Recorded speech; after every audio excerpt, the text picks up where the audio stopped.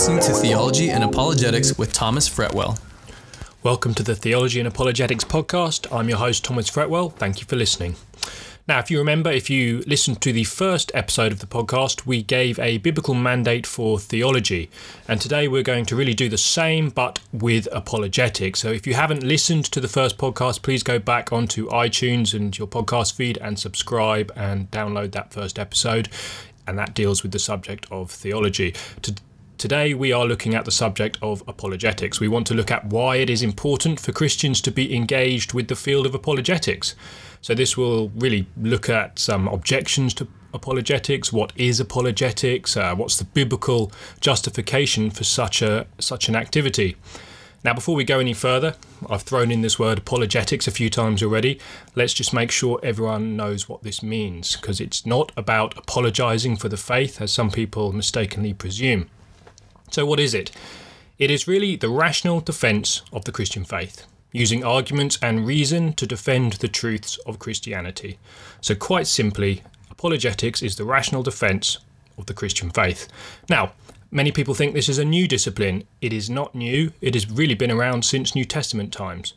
We often see the Apostle Paul reasoning, defending, contending, and giving evidence, it says in the book of Acts at various places, for Christianity, and as he's proclaiming the gospel in many areas, in the synagogues and in the marketplace and in the school of Tyrannus, for example, he uses these apologetic methods.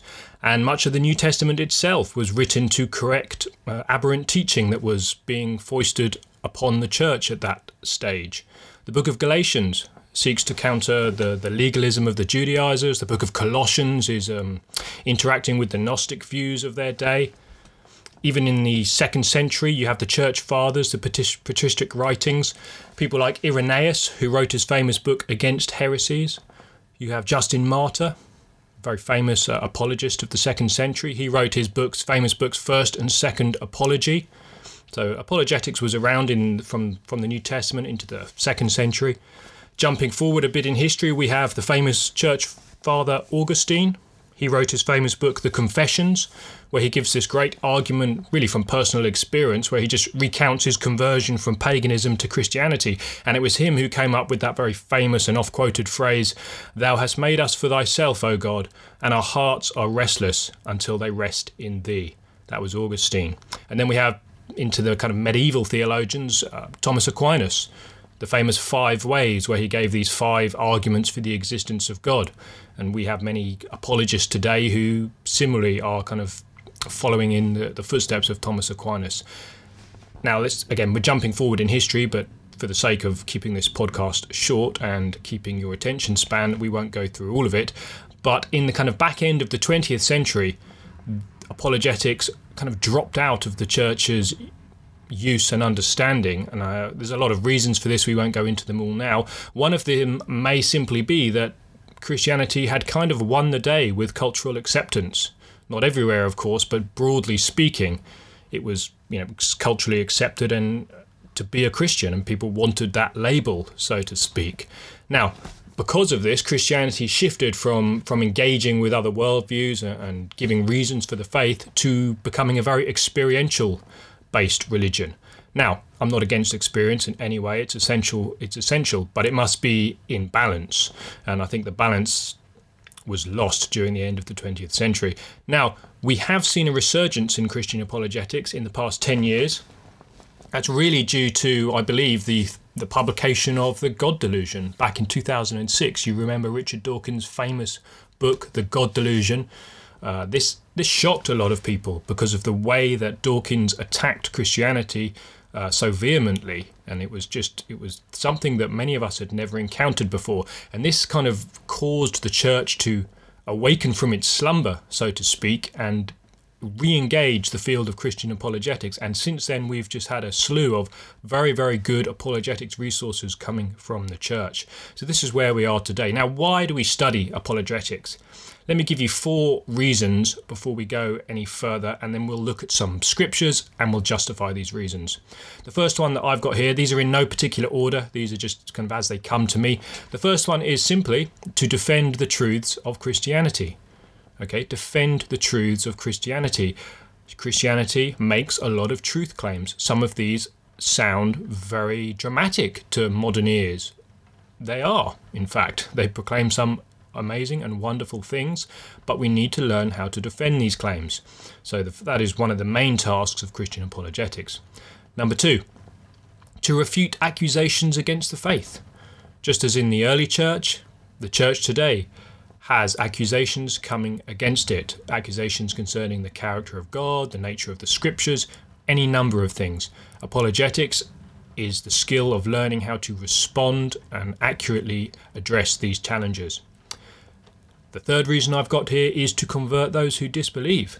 Of course, we must never forget that apologetics and evangelism go hand in hand in this day and age. Okay, it's not about winning arguments, so to speak, or just showing that we have better reasons than the other view. As Christians, as ambassadors for Christ, we always want to be looking forward to the cross. Okay, so conversion is a huge part of evangelism, of apologetics. Number 4, strengthening the faith of believers. Now, this is a very important one, because often, obviously, it's Christians maybe primarily who listen to Christian apologetics, and there is a good purpose for this, because I have known it in my own life, and you might have experienced it yourself. When you hear someone presenting reasons and arguments for the faith, things that you may not have encountered, it can be edifying. It builds you up. It helps you to stand firm on the rock of Christianity and of Christ. And these are all reasons we want to engage in apologetics. We could probably come up with more, but like I say, let's keep it short for now, and we'll leave it there. So what is the biblical mandate for apologetics? What justification do we have from the scriptures? We're going to just look at 4 or 5 scriptures now where apologists usually get their justification from. We're going to talk about them and just explore them a little bit together now. Let's turn to probably the premier verse on Christian apologetics, and the most famous one, definitely, 1 Peter 3:15 and 16. Yeah. Now this says, I'll read this for you, "But in your hearts honour Christ the Lord as holy, always being prepared to make a defence to anyone who asks you for a reason for the hope that is in you, yet do it with gentleness and respect." This is probably the most famous verse for Christian apologetics. Now, I understand, obviously, that this verse, we never like to just pick a verse out of its context. The wider context of this verse is that Peter is writing his epistle to those Christians who are dispersed across the biblical world at this time, and they are maybe suffering persecution, and he's saying whatever situations you are encountering, always be prepared to give a defense. Now, obviously, we apply this more broadly to our own current situation. I think that's absolutely fine. So let's break down this verse a little bit and see what we have here. The first thing, honour Christ as Lord, the Lord as holy, or some of your translations may read sanctify there. What does this mean? It means Christ is holy. Christ is God, and we are to set him apart in our lives. This is referring to our conduct. What difference does the Lordship of Christ make in our lives? How we live is very important to our witness. Okay, this is very important to understand. It says in 2 Corinthians 3 verse 2 that we are letters of Christ, read by all men. Okay, it was once said that some people may never read the Gospels, but they will read you. And if you are an ambassador for Christ, you are speaking for the Holy One. We need to make sure that our conduct is worthy of the calling that we have. And obviously this is basically saying you need to be a Christian too. You need to have accepted the Lord as your Saviour. This is the first step in being a good Christian apologist. So then it says, always be prepared to make a defence. Now, being prepared, this takes work. It can be hard. We need to be equipped, we need to be informed, and we need to be studied. It's really saying, be forearmed. Make sure you have the weapons in your arsenal before you go into battle. Now, if you're a Christian, you're in the battle all the time. I understand that. But we can still, we have a lot of downtime, so to speak, where we could hone up on our arguments for the Christian faith. And it says to make a defence. Now, this is where the word apologetics comes from. In the Greek, the word defence there is the word apologia. And this Greek word means, as it's translated quite correctly, to make an argument in defence of something. And what we are arguing for is the truth of Christianity in the person of Jesus Christ and the gospel, and what this has done in our lives and what it means for the world. We're arguing that the Christian worldview is in fact a correct view of reality. There's a lot to spend our time on there. And then he says, to anyone who asks you, okay? It could be a response to someone who's doubting, an honest question. It might be someone from a different worldview, a different religion, or it might be a question from those within the church who need clarification and understanding on some of the harder doctrines of Christianity. All of these fall under the realm of Christian apologetics. And then it says, anyone who asks you for a reason for the hope that is in you. A reason. You see, we have reasons. This is asking, why are we a Christian? Now, this is where we need to be careful, because quite often when someone says to us, why are we a Christian? We answer by telling them how we became a Christian. You see how we might say, I met these lovely group of Christians. They invited me to a Bible study, and then they invited me to a church camp, and I went away into the woods for a weekend, and we were in a big tent, and I became a Christian there. Now, I've used those examples slightly sarcastically, but we all know this is actually a true situation in many cases, but it's not that saved people. We know it's the proclamation of the gospel. However, to the untrained ear or to the unbelieving ear, that can sound very much like brainwashing. It always reminds me of the evangelist J. John who quipped when he was asked, when his parents said to him, you've been brainwashed, he said to them, well, if you knew what was in my brain, you'd be glad it was washed. That resonates with me slightly in some ways. But this is something we need to be careful of. We need to provide reasons, not just tell the story. There is a place for story. Story can be a very good apologetic method, but we need to have both. And then the hope. What is the hope that we were talking about here? It's Christ, and it's Christianity in its fullness. The person of Christ. You see, all apologetics should flow to and from the cross. It might not be you that takes someone all the way to the cross. You may just have that first step, clearing away a presupposition or an objection. But the journey is always to and from the cross. And then this should be done with gentleness and respect. This is just a reminder that the way we speak is very important. We could have all the right arguments, we can do everything right, but if we're arrogant or if we're not giving someone a chance to speak, the way we give our arguments can mean a lot. Someone will either stop listening or they'll go on further with us. The way we speak can be very, very important. So that's 1 Peter 3:15 in a nutshell. You could do a whole hour study on that. We've just broken it down for this small podcast on why we study apologetics. Let's go to another verse now. Jude chapter 1, verses 1 to 3. It reads like this. Jude, a servant of Jesus Christ and brother of James, to those who are called, beloved in God the Father and kept for Jesus Christ, may mercy, peace and love be multiplied to you.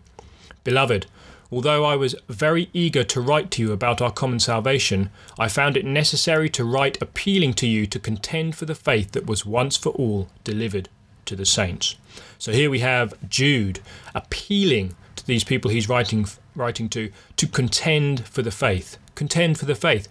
Defend the body of truth that was delivered down by the apostles, because people have crept in teaching destructive heresies. You see, this is one reason why we need to be a good theologian and a good apologist. In fact, to be a good apologist, you must be a good theologian, because these are the things that we're defending. We dealt with that in our previous podcast about why we study theology.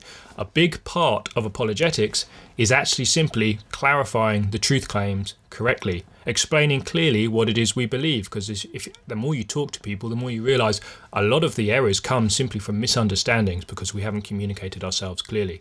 And this is a very big part of Christian apologetics. So we contend for the faith. Let's go to another verse, 2 Corinthians 10, verse 5. We are destroying speculations and every lofty thing raised up against the knowledge of God, and we are taking every thought captive to the obedience of Christ. Destroying speculations or arguments, some of your translations may read. Destroying arguments raised up against the knowledge of God. Okay, this is very important. You see, the specific challenges that generations face will change. With different generations come different problems that we need to address. But the command to challenge them when they seek to misrepresent God or cause confusion about the teachings of Christianity, we need to challenge them all the same. You see, in the 1st and 2nd centuries, there were many different things. There was Gnosticism and persecution and all these issues that were coming upon the church that the New Testament and the 1st century church fathers addressed. Again, jumping forward in history to the post-Enlightenment period, more in our day and the things that we're facing, we have the skeptics like David Hume and his hard naturalism and his anti-supernaturalism, where they would just simply object to any talk of the metaphysical. And obviously this rules out religion and God as answers.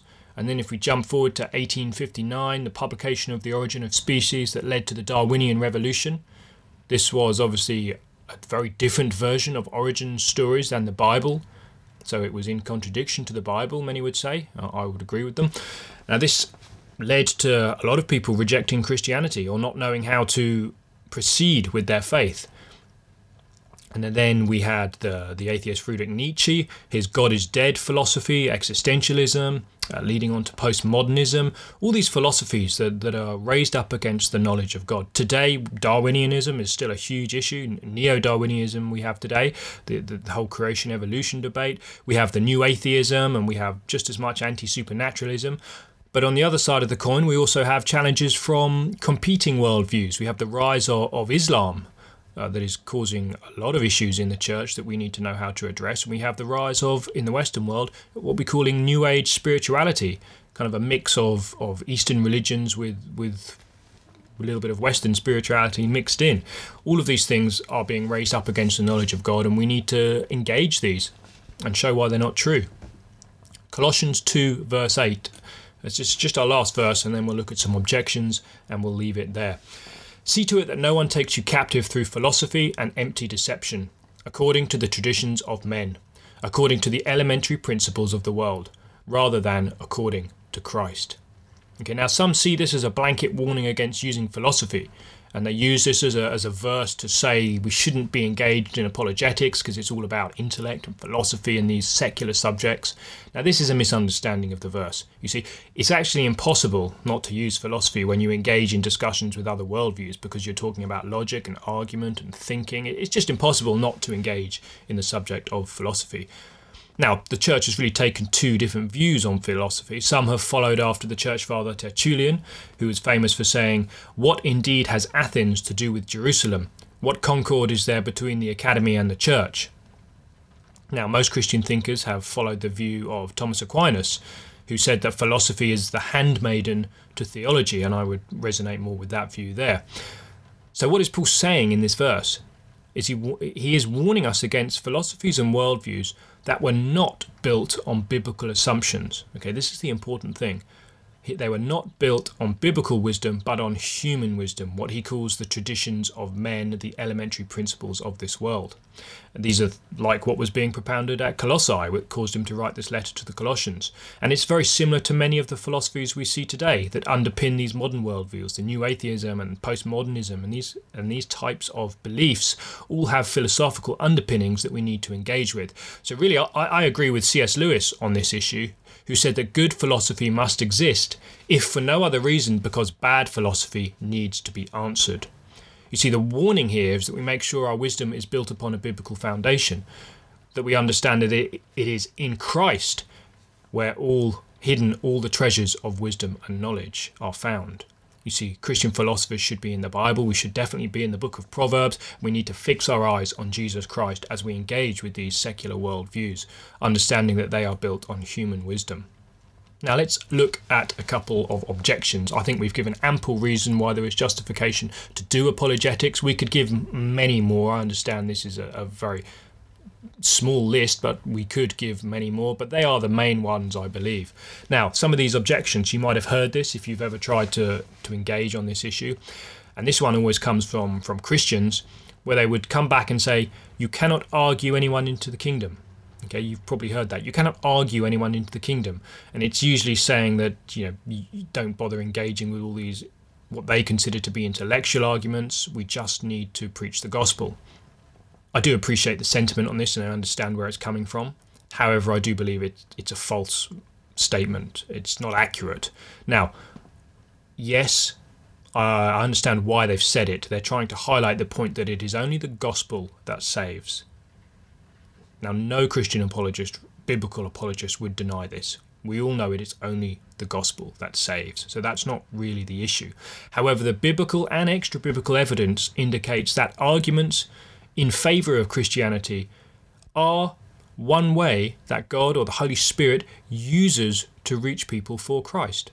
Okay, why do we limit one of the ways that the Holy Spirit is clearly used in the history of the church? Think of Augustine, think of Thomas Aquinas, think of C.S. Lewis, I think of more modern people like Josh McDowell, think of Lee Strobel's famous book, The Case for Christ. Hundreds of people come to Christ through that, where he goes through, and it's an apologetic, evangelistic book, right up to the modern day with people like J. Warner Wallace. There was a Cornell professor, literary critic David Dakes. He remarked once that more had been converted through Lewis than in the British revival campaigns of Billy Graham. Okay, now how you'd quantify that I'm not actually sure, but what he's saying is that the impact that Lewis had through his apologetic works like Mere Christianity, because they're in book form and they just continue living generation after generation, could have more impact than the specific revivals that Billy Graham led in this country. It's an interesting thought, and I think it proves that the fact that you cannot argue into the kingdom is really a false statement, that we need to be more precise when we talk about these things. That's one objection you often hear. All the objections fall under the same kind of ideas. Let's just deal with one more before we finish this podcast. Let me read to you 1 Corinthians 2 verses 2 to 5. You'll see this one often quoted, where Paul writes to the church at Corinth, "For I determined to know nothing among you except Jesus Christ and him crucified. I was with you in weakness and in fear and in much trembling. And my message and my preaching were not in persuasive words of wisdom, but in demonstration of the Spirit and of power, so that your faith would not rest on the wisdom of men, but on the power of God." Now you can see here that this is used to say that we don't come with clever arguments, all we do is preach the gospel.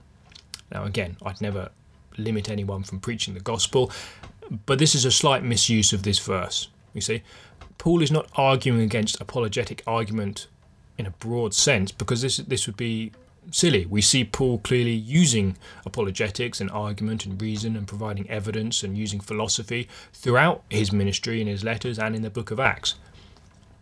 So what is he saying here? He's making a point. Remember, this is Corinth, one of the centres of kind of Greek philosophy. Obviously, Athens is the main one, but Corinth was a very Greek city. And what he is saying is that in contrast to these Greek philosophers who were trained rhetoricians, basically, their skill was in their rhetorical speech, which they would use to win converts, basically to win people there to decide. All depended on how good they were at giving their speeches in the marketplace. That's what Greek philosophy was engaging in.